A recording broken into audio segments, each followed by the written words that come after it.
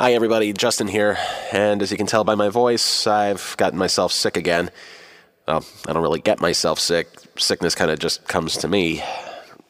We started recording this on January 13th, and it's just gotten progressively worse from there, and hopefully by the time this drops, I will be back to normal, but I just wanted to give you a heads up now that the episode that you're about to hear is incredibly nasal, but I am going to do my best to continue because, as they say, the show must go on.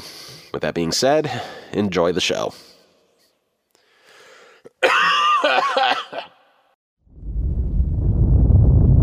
Abandon all remote controls, ye who enter here. It's time to unlock the gates to Telehell. Sports. Television. The two of them were practically made for each other. And while just about every professional sport known to mankind has laid its foundation through the early years of the medium, only one sport keeps pulling in the biggest audience. Open wide for some soccer! Maybe in other parts of the world, but for now let's focus on just the United States. Are you ready for some football?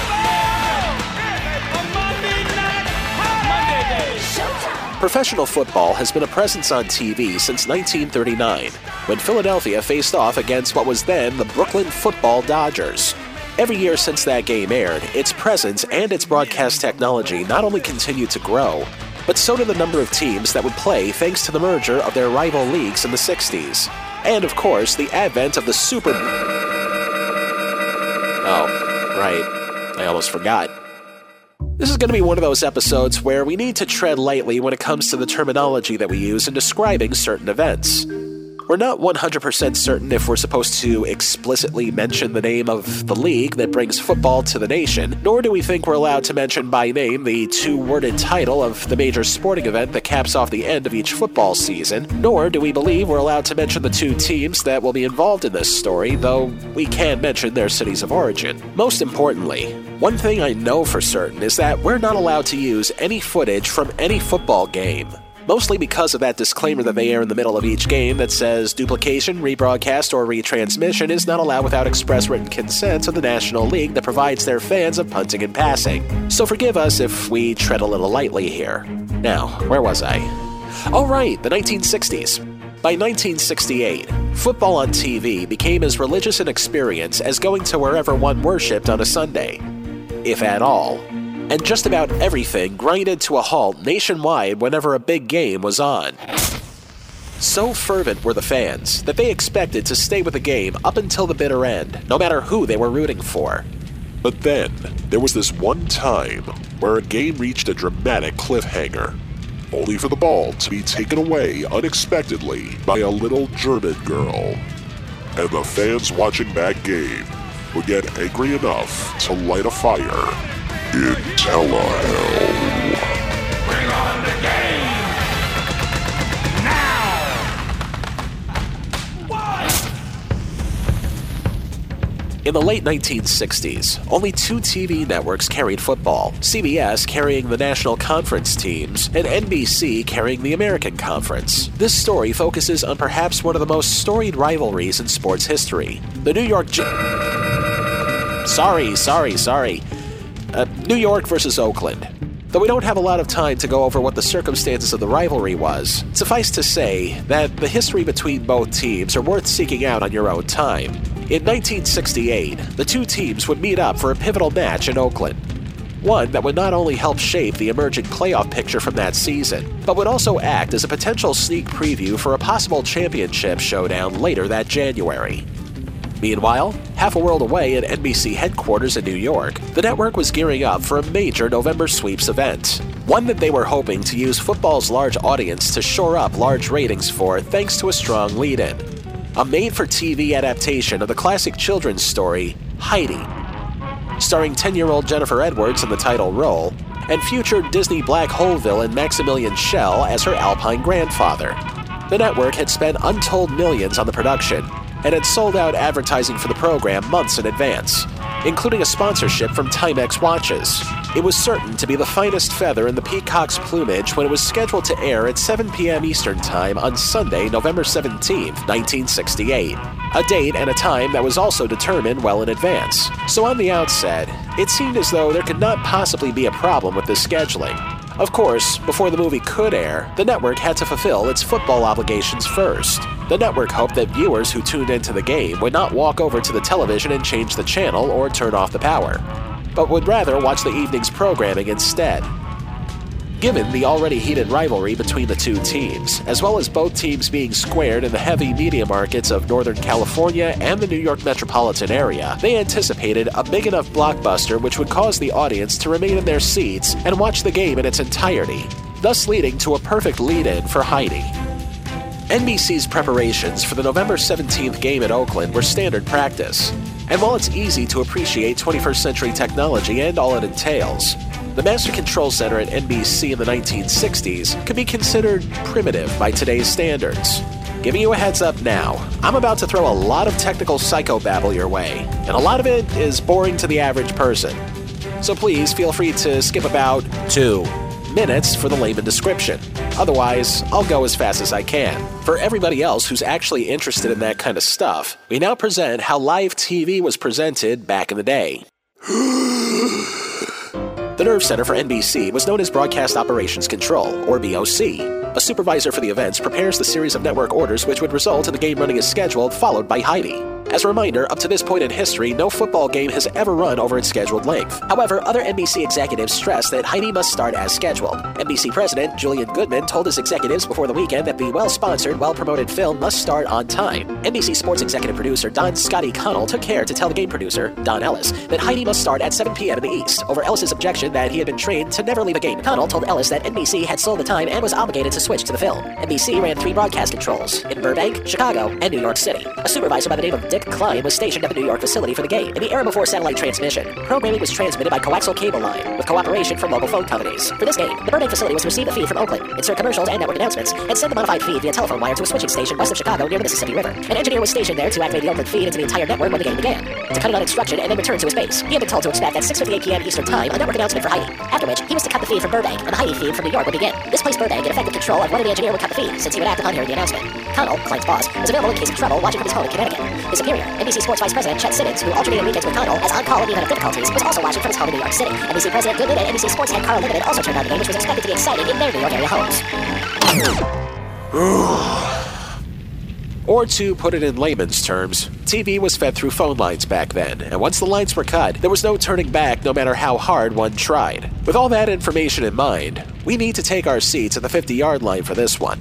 This was certainly going to be a game that nobody wanted to miss. And pending our clip clearances, we're going to give you a play-by-play of all that happened After the break.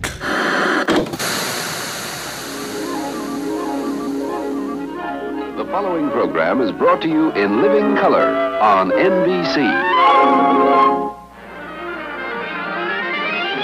Sunday of NBC Week ignites with the big adventure of Bonanza. Begin a brand new season at the Ponderosa with the Cartwright. Then it's time to contemplate all the beautiful things in the world, to consider its many magnificent works of art, especially the beautiful Phyllis Diller Show, not just another pretty face. The beautiful Phyllis Diller Show happens Sunday during television's biggest week. Sunday of NBC Week is hot, beginning with The New Adventures of Huck Finn. A classic comes to life, combining live action with a magical touch of animation. Join Huck, Becky, and Tom in their endless search for adventure. Then, Walt Disney's wonderful world of color starts an all-new season with the intriguing adventure, The Legend of the Boy and the Eagle. Next, The Mothers-in-Law. Eve Arden and Kay Ballard are back for more fun. It all happens Sunday during television's biggest week. Is it so beautiful? I never seen nothing like a beautiful. You gotta go to taste.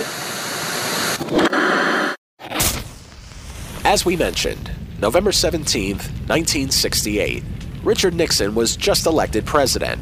The Beatles' Hey Jude was cooling down from spending 9 weeks at the top of the Hot 100. And at 4 p.m. Eastern Time, 1 p.m. Pacific, perhaps one of the most unusual football games of all time was about to kick off. And with that, we've got a bit of a problem here. Like we said at the beginning, we're a little hesitant to use anything that may violate the Legion of Football-related doom and their disclaimers that we can't use clips from any of their games without express written consent, even if the game itself is over 50 years old.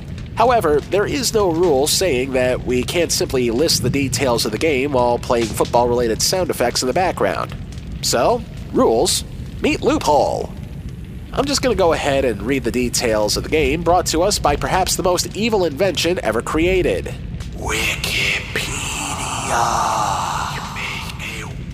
Oh, they know why. Don't deny it. Anyway, as a soundtrack, I stopped by the Hell gift shop to pick up this old copy of Milton Bradley's Electric Football game, as well as an old copy of Mattel's Electronic Football to act as player reenactments. I also met up with this large crowd here from the Anger Circle, who all apparently died in various stadium riots and stampedes since time began. They'll be acting as our audience today. All I ask of you, the listeners, is that you bear with me for a second. On the opening kickoff, Hey, what the hell is this? Penalty on number 666. Boring the listener with details nobody cares about. You already did that once earlier in the show. Don't make me warn you again. 15-minute penalty. First down. Oh, come on! I had all the details planned out. I even got a crowd and everything. Sports fans love a long backstory. You are a podcast about television. Stick to the subject matter and talk about the only corner of the game that matters. Still, first down. Fine, we'll cut to the chase. Lousy zebra. Oh, come on! Penalty on number 666. Calling the ref a questionable name. 5-minute penalty on top of the 15. Still first down. Okay, I'm sorry. How was I supposed to know referees would exist down here anyway? Clearly you haven't watched enough football in your lifetime. Resume play. Okay, you heard the Foot Locker employee. Oh, shut up! Let's fast forward to the fourth quarter. By this point in the game, the two starting quarterbacks combined for 31 incomplete passes, with the clock stopping on each incompletion. Officials called 19 penalties, leading to more clock stoppages, and each team using all 6 of its allocated timeouts. Not to mention the many scores that led to additional commercial breaks. At halftime, Scotty Connell called Dick Klein, and without urgency discussed that the game seemed to be running longer than expected. In this interview for the 2003 book, Stay Tuned, Television's Unforgettable Moments, Klein himself shared his own thoughts on approaching the witching hour of 7 p.m. It was not a big deal at the time because no football game had ever gone beyond 7 o'clock. As the fourth quarter began, it was 6:20 Eastern, and NBC executives began to realize that the game might not end by 7. Connell, watching the game from his home in Connecticut, also noticed the fourth quarter was running terribly slow by his estimation. At 6:45, he called Klein again, and both men agreed that the game would not end on time. Both supported running the end of the game, but given Goodman's instructions, his permission was required. Connell agreed to call NBC Sports president Carl Lindemann, and that he and Lindemann would then speak to Goodman. After promising Klein a return call, Connell reached Lindemann by telephone. Lindemann agreed that the end of the game should be broadcast, and both men began trying to reach Goodman. Lindemann was successful in reaching Goodman and asked the network president, what about the instruction to broadcast operations that Heidi had to go on at 7 no matter what? Goodman replied, that's crazy. It's a terrible idea. Lindemann then set up a 3-way conversation with himself, Goodman, and NBC television president Don Durgan. After several minutes of discussion, Durgan agreed to delay the start of Heidi until after the game was completed, even though earlier executives had told Klein to make sure he started the game on time. Those same executives wound up changing their minds late in the game. Once again, Dick Klein in 2003. My boss called me and said that it looked really bad, and so he was going to see if he could get permission from the president of the company to change the conditions for the day and see if we could stay on to the end of the football game if it ran long. So he hung up and I waited for him, and at about 6:45, I still hadn't heard back from him. Watching the clock nervously, Klein attempted to call Connell back, only to find both lines busy. He waited as long as he could, but then made one final unsuccessful attempt. Unknown to Klein, Connell was talking to Goodman, who had agreed to slide the network. That is, start the movie as soon as Curt Gowdy signed off. Connell then called the game producer, Don Ellis, in Oakland to tell him the news. Then called the BOC supervisor in Burbank, who, not knowing Connell, refused his order and instead insisted on speaking with Goodman directly. As Goodman had disconnected to allow Connell to call Oakland, this could not be done. At about 6:45, the people who wanted to see Heidi started calling in to find out if Heidi was going to be on the air on time at 7.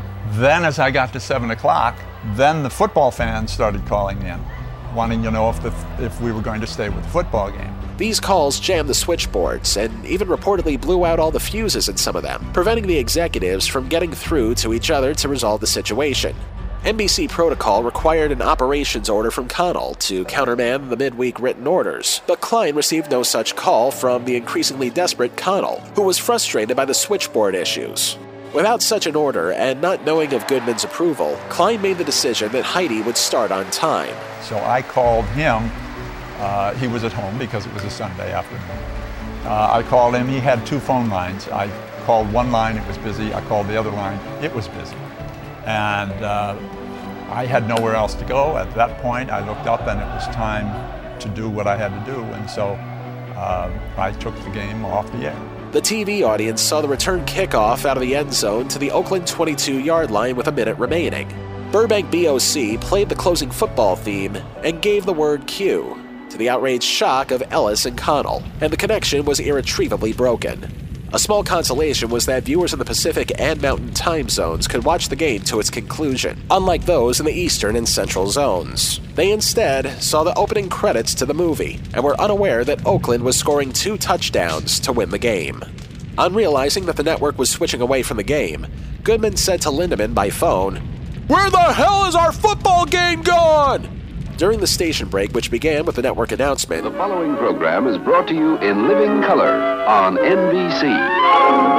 Goodman called a BOC phone to which he only knew the number, and which was not part of NBC's regular exchange, which had already blown 26 fuses in that past hour. When Klein answered it, Goodman ordered him to go back to the game, although Klein knew there was no way to reconnect the feed. He promised to do as best as he could. By the time the game ended at 7:07 Eastern Time, thousands of viewers were calling the network to complain about missing the end of the football game. Others called newspapers, television stations, even the NYPD, both to seek the final score and simply to vent.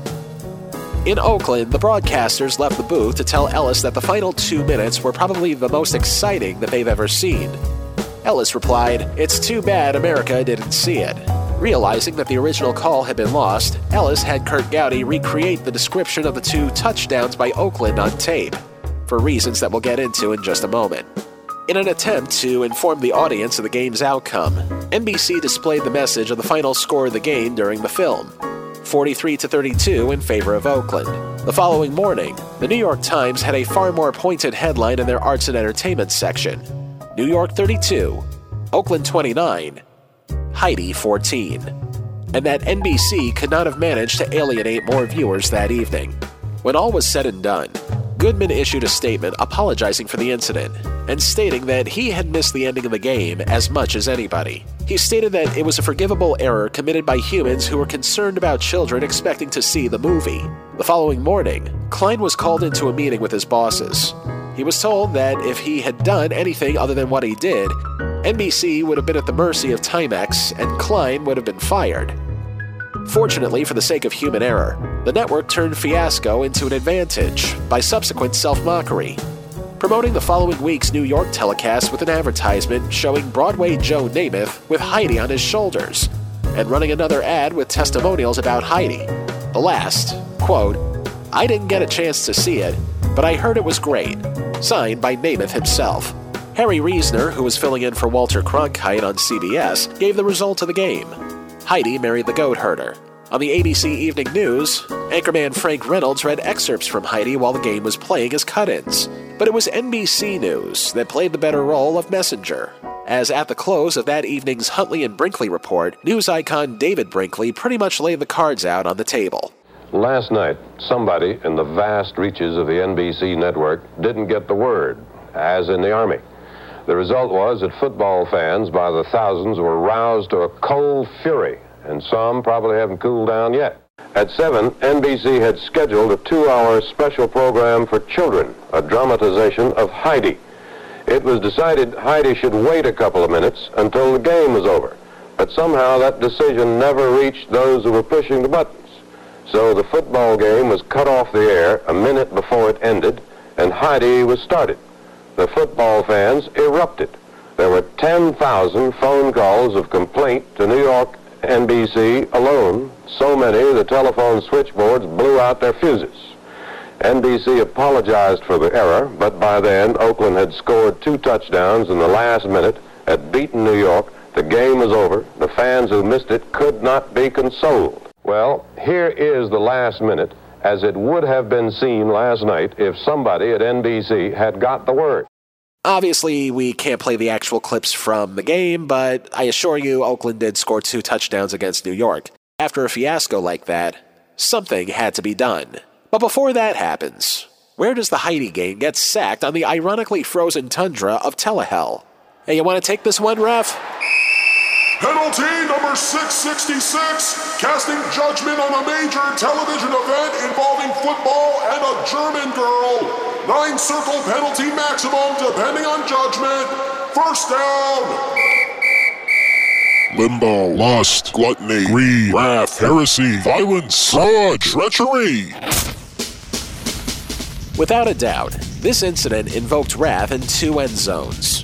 One at NBC for pretty much running around like a peacock's head was cut off and not knowing what to do in an untested situation. But more importantly, the anger that was felt by those watching the game at home, especially on the East Coast and the Central Time Zone. Of course, the network wouldn't be half as angry about the incident were it not for the large amount of money that they not only invested in producing and promoting the movie, but also the possibility of being denied a raft of cash from the show's sponsor, Timex Watches, if the movie didn't start on time or at all, regardless of the circumstances, making for an easy field goal for greed. Which in turn also allowed for safeties in both gluttony and heresy. Gluttony towards the network for clearly not getting their priorities in order and rather focusing on the bottom line. And heresy, because no matter what it is the network will promote, people, even back then, cared about their football. Cutting away from the game, just as it was about to get interesting, is probably one of the biggest slaps in the face anyone could give to the die-hard fans. The 1968 Heidi game earns 4 out of 9 circles of Telehell. Upon realizing just how much interference there was left over on the field, something had to be done so that something like this would never happen again, so as to satisfy both the advertisers and, more importantly, the viewers. In the aftermath of a Heidi game, to prevent similar occurrences happening in future game telecasts, a special Heidi phone, a hotline connected to a different exchange and unaffected by switchboard meltdowns, was installed at BOC. The network quickly changed its procedures to allow games to finish before other programming begins, which is now standard practice. Simply put, if you've ever wanted to know why The Simpsons has lasted 30 years, you have Heidi to thank for that, and also the obscenely large lead-in audience that it winds up getting every week. But I digress. In subsequent television contracts, the merged League of Football Justice, and yes, I know these fake names are starting to get ridiculous, required language which obligated the networks to show games to completion in various TV markets. Other major professional sports leagues in North America also shared the same rule in regards to their own respective contracts. As an ironic coda to this story, in November of 1975, NBC planned to air Willy Wonka and the Chocolate Factory at 7 p.m. Eastern, right after a game between Oakland and Washington. When the game went into overtime, NBC stayed with it for almost 45 minutes, but then wound up joining the film already in progress, prompting angry calls from parents, which I guess sort of counts as karma, or perhaps an instance of what's good for the goose, especially those that lay giant chocolate golden eggs. It's a lot of nonsense. A little nonsense now and then is relished by the wisest man. Regardless of all the trouble the game caused, it ultimately became one of those instances that lived up to the expression, "Someday we'll all look back on this and laugh." In that spirit, in 1997, the Heidi game was voted among the 10 most memorable games in pro football history and the most memorable regular season contest. In 2005, TV Guide designated the Heidi game at number 6 on its list of the 100 most unexpected TV moments in history.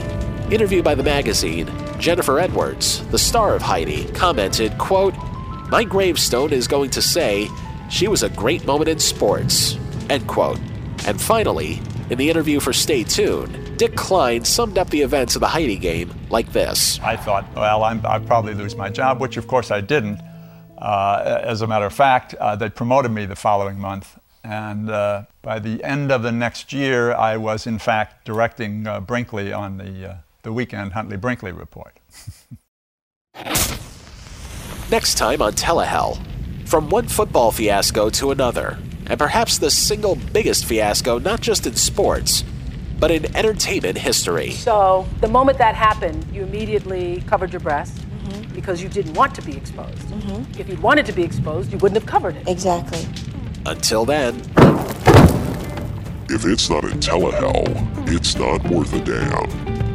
Interview footage of Dick Klein comes courtesy of the 2003 book Stay Tuned, Television's Unforgettable Moments, written and edited by Joe Garner and Holly Camberlink. Available at Amazon.com or wherever most books are sold.